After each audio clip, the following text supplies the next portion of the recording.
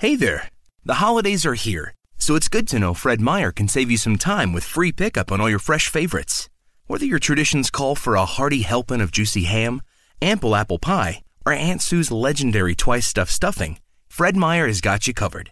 So order for free pickup at fredmeyer.com or the app, and get more time to get your holiday on when you grab your groceries curbside. Fred Meyer, fresh for everyone. Free pickup on orders of $35 or more. Restrictions may apply.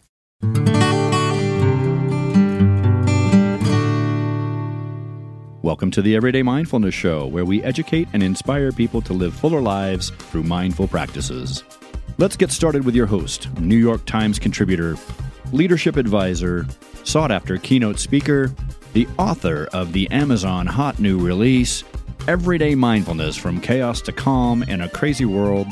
She's smart, strong, sassy, and a trendsetter in the field of mindful leadership. Your host, Holly Duckworth. Hello and welcome to another episode of the Everyday Mindfulness Show. My name is Holly Duckworth. I am your host, and I am so excited to bring to you my first guest of 2019, a dear friend, an expert in a topic that we are all going to need in 2019. Tenacity. I am bringing to you today my friend Keith Renenson, who is the author of the book Tenacity. You don't have to get lost in Nepal to find yourself, but it helps. Welcome to the show, Keith. Hi, how you doing? Great. Happy New Year. So, Same to you. So you're leaning into this word tenacity. Can you tell us, this is a cool word, but it's not a word we hear very often, just like mindfulness. So what is tenacity? In a single another word, grit. And that's probably a word that most people will connect with a little faster. But tenacity held some strength for me. As you read the title of my book, it came about while I was gone. And I started looking for things that I was journaling every day that I wanted to do when I got back home. And as soon as I discovered that I was lost, I became tenacious and obviously trying to find my way back out, but also in making sure that I was keeping track of my own mindfulness of what was going on in the moment and recording it. So when I got home, I had a good feedback to be able to look at as to what I was going through. Because as I was halfway through it, it dawned on me, you've got a book that's going to show up here.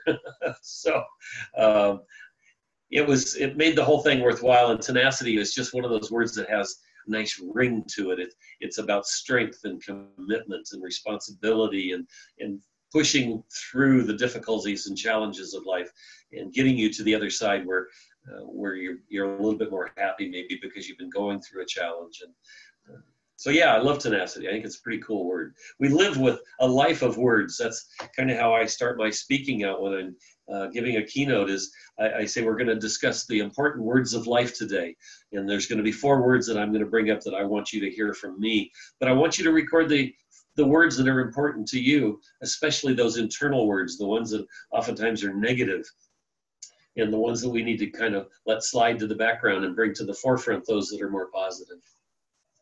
So let's go forward a little bit. So tell the listeners about your trip to Nepal. How did you come through this experience to get to Nepal? I mean, not everybody gets to go to Nepal. And this story is a backdrop for your life learning system.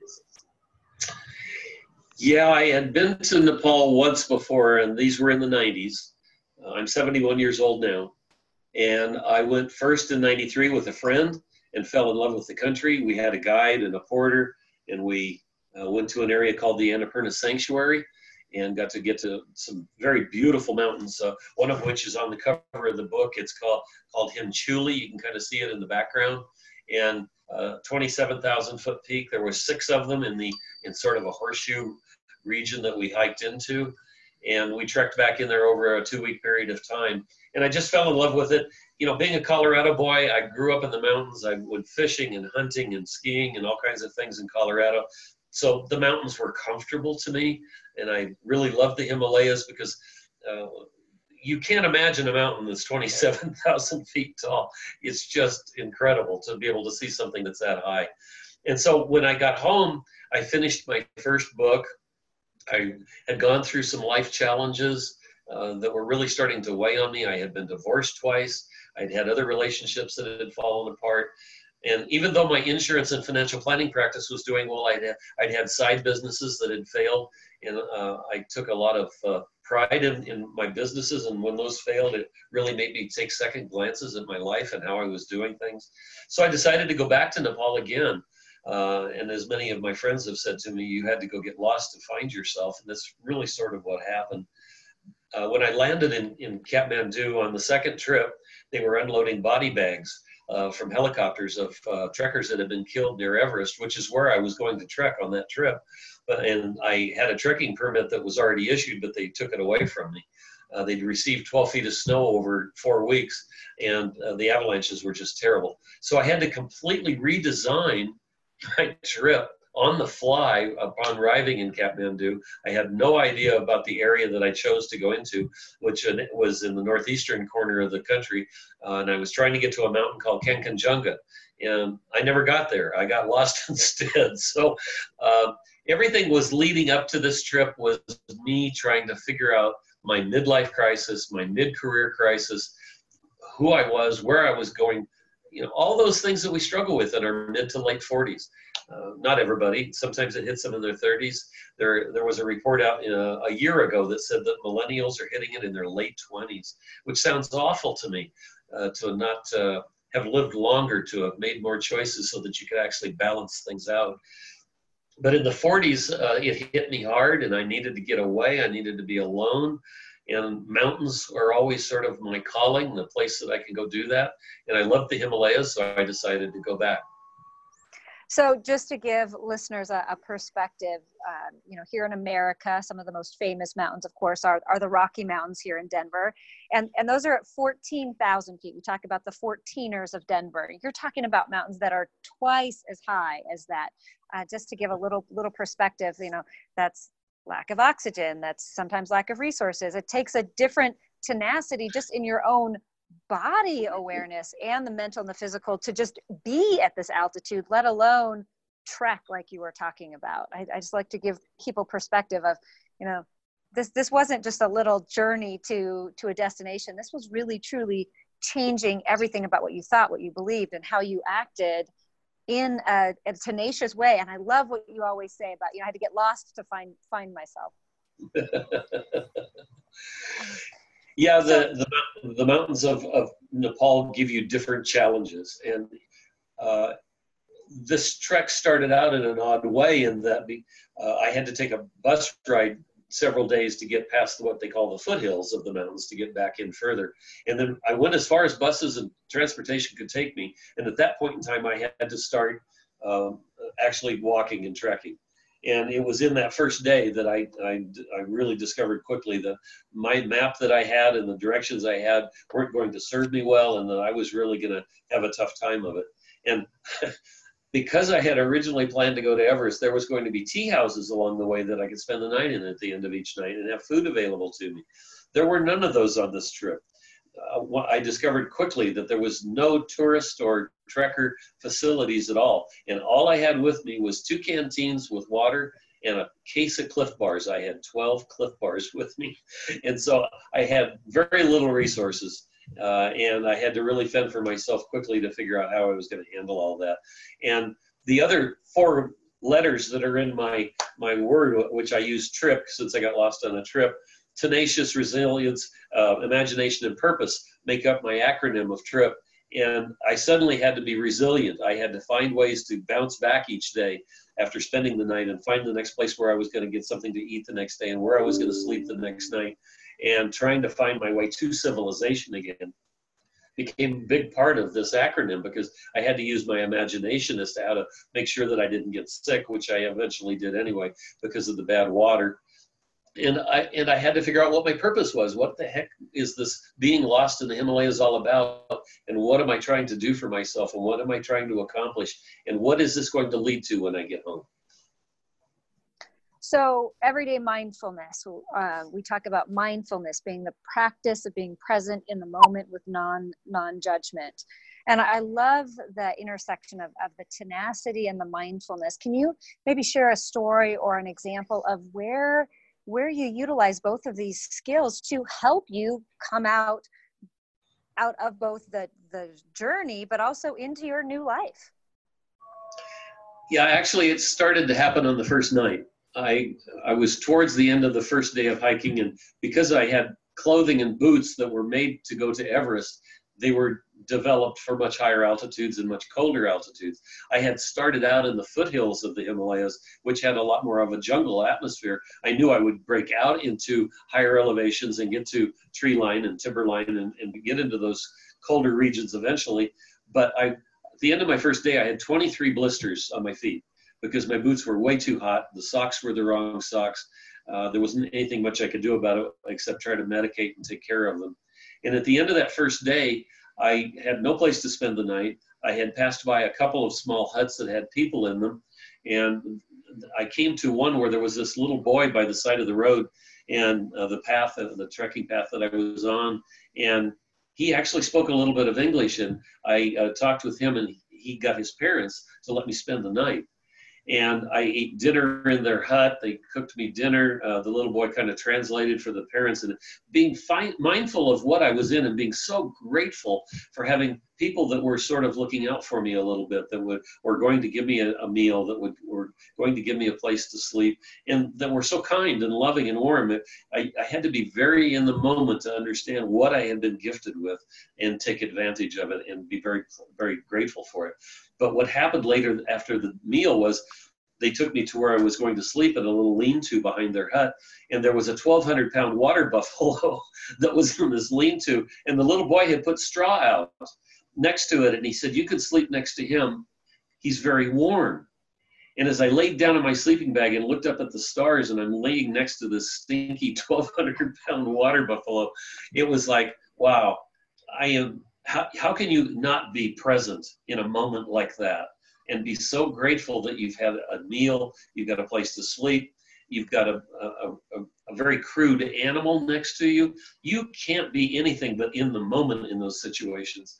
And I wrote about that night extensively after I got home, because it really raised a lot of thoughts and a lot of things for me in my own heart.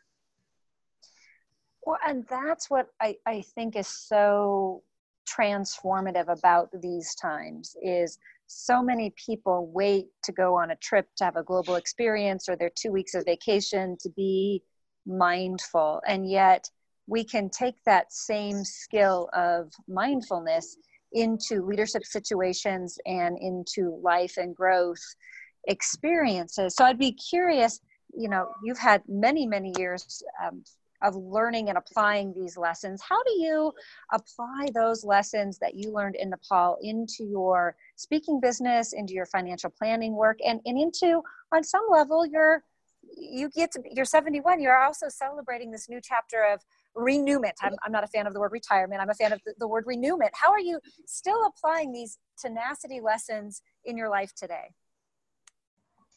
Well, I kind of have to point to my dad. He died 2 months ago. He was 97 years old, and he was really the epitome of tenacity. He had both knees, both hips, and both shoulders replaced. He was wearing a pacemaker with a defibrillator. He'd had prostate cancer. I mean, the list goes on and on. But he was a hunter and a fisherman. That's where I learned my love of the mountains. And even after I had gotten home from Vietnam and had tried to start to reintegrate myself back into society, God and the universe started to show up with things that were helping me get back into that.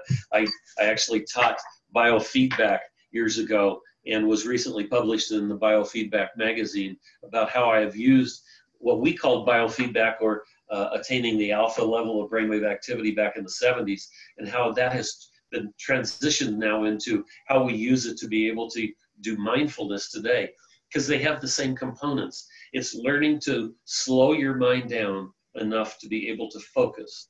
And in leadership, in sales, in marketing, and all of the things that we talk about these days that people need to have nailed down in business and in their personal lives, come from being able to be quiet And if there was nothing I got more of than on my time being lost, it was quiet, because I had nobody to talk to.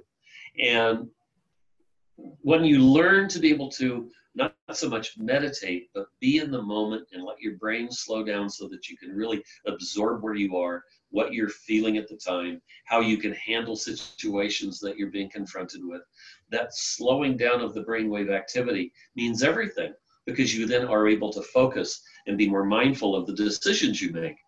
Poor decisions get you nowhere. No decision doesn't get you anywhere, but it is a decision in and of itself. But learning to make good decisions because you're mindful of them and in a leadership position, that's really paramount. So you're an expert in this, and I want to highlight that both from the academic portion of what you've learned over the years and your life experience. And I think that's also a key tenet of tenacity, is that willingness to say, I don't know, and I'm going to walk through this and I'm going to learn. And certainly, you know, when you landed in Nepal, you didn't know how your path was going to unfold in a new way, and how your path now as a professional speaker is unfolding, and certainly writing this book. And yet you're seeing such great success. The book was named a 2018 NIEA Award finalist, and you're now embarking upon a new life journey. As you mentioned, your dad has passed away, and you get to step into the newness of being a new man on the planet, and you spent so much time with him, and you are embarking on a new journey. You're going to be going to Australia for 3 weeks. I'm curious, how are you going to take the trip, the T, the R, the I, and the P, and apply it as you start to plan your trip to Australia? And how can we use that as we plan our 2019s? Well, I'm going with a buddy of mine that I have traveled with a couple of times over the years. And we are going primarily because he is a marshal and a flagger for Formula One Grand Prix. And the Melbourne, Australia Grand Prix is going to be going on for 4 days while we're down there, and he'll be working. And as is always the case with me, when I get to a new country, all I want to do is explore. I want to get into the outback. I want to do some things along the coast. I want to develop some business opportunities while I'm over there. I'm going to be talking to some people in Sydney and in Melbourne. And it's exciting to be my age. Well, let me go step back a second. There's a song that says something like, I wish I knew then what I know now. And I'm taking that and turning it around and saying, oh, but I know what I want to know now to be able to use it now. I don't need to go back into time for when I was younger with that knowledge. I've got it today. If I take that knowledge today and use my mindfulness the way I like to use it and really plan out what I want to accomplish, but yet still have that adventurous, exploratory attitude about, well, if it doesn't turn out the way I think it's going to, something else is going to happen and I'm going to get to deal with that. That's where the fun comes in. I think we have to have fun with mindfulness. It has to be one of those things where you don't quite know what to expect, but you got to step out there. You've got to take action and see what happens. And the outcome isn't always what you want. It may be better, or it may be worse, and you have to deal with it, like on my trip. But going to Australia has been sort of a goal for a long time. And I was Dad's caretaker for the last number of years and lived with him for a while. And so, yes, there's a new sense of freedom that I'm having, which is sort of got a little melancholy kind of twist to it. But I don't think he'd want me to sit at home and not enjoy life. He'd want me to get out and do the things that he's watched me do all my life and to keep doing them. And so Australia is going to be a time of exploration and adventure and a lot of fun, I think. So we're going to take the T. So how does the T apply to this new beginning for you? T is the tenacity, right? T? Yes. And when you consider that I spent close to 40 some years in insurance and financial planning, and now becoming a professional speaker and author, you have to be a bit tenacious to push through all the challenges of all the stuff you don't know. And I'm really learning from all my friends in National Speakers Association, my friends that I have learned with in the past from Toastmasters. I've got groups that are helping me with my book marketing. It's a whole new adventure of a whole new business that I have really just a very short amount of experience about. So being tenacious in all of these new things that are coming along is not giving up and not getting discouraged at any point. Because like with everything in life, when you take on something new, it's got a roller coaster to it. You're going to be up one day and down the next with what the experiences are like. And being tenacious means you push through those with a knowing, if you will. And you and I have talked about knowing before, Holly, that knowing is one of those aspects of life that you just have to know things are going to turn out right. You lay out the map and the game plan, but there's going to be twists and turns that you're going to have to adjust to and have tenacity to push through. And those are the kinds of things, I guess I almost have come to the point where I look forward to. So what are we going to do with the R? Well, resilience is where I'm kind of at right now. I'm bouncing back from taking care of my father. I use that term in my keynote that resilience has a bounce back factor. If you know when you're getting down to the bottom and you can sense it and you can feel it, that's the time for you to really, really work hard at re-energizing yourself. Get enthused and excited about what it is that you're going to be wanting to go do, what you want things to transfer to. And that bounce back factor, if you use that, you can enlist the help of a lot of other people because they get excited about your excitement. Excuse me. And there's nothing better than being excited about a project. You're so ready to get up in the morning. You really want to get to work. I've been waking up at 5 o'clock the last 2 or 3 days, and I've had a lot of new thoughts on my mind. I get up, I write them down, I hit the computer, I try to get stuff put into words right away, because all of those things are starting to come to me now because I'm ready for them. And so then how does the I fit in?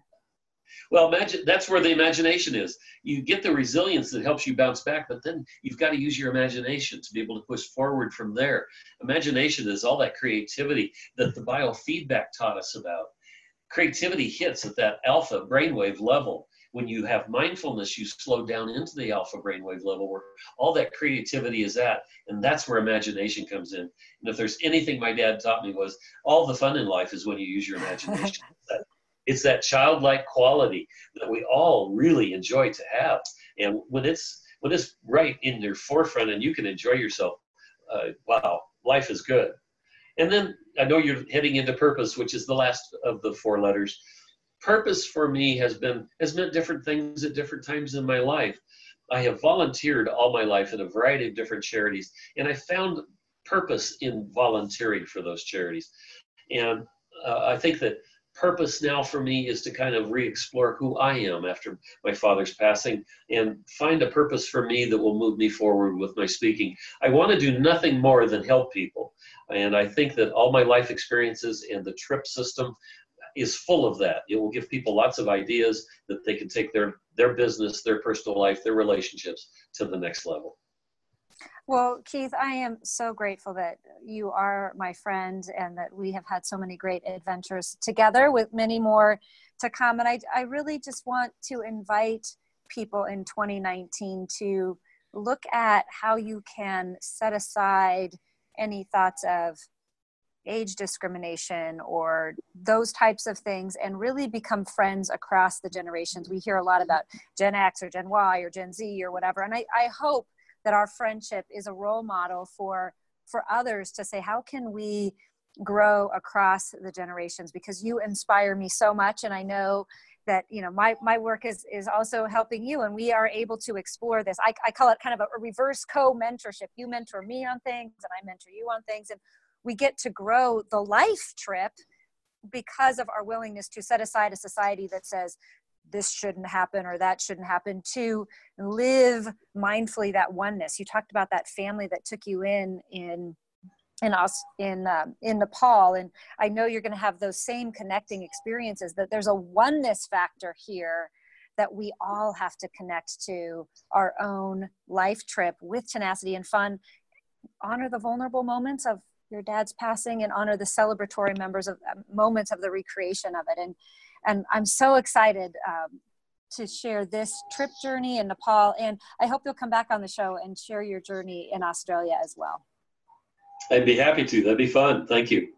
Great. Is there anything else that you'd like to leave our listeners with? And be sure to let us know how to get a hold of you. Yeah, KeithRenenson.com. Make sure you've got 4 N's in Renenson. It's easy to find me. You can just Google my name. I guess I'm looking forward to this upcoming year just to be a year of renovation and rejuvenation and getting back into doing the things that I love to do. And I would encourage people to, now here we are in January, everybody's planning, setting goals.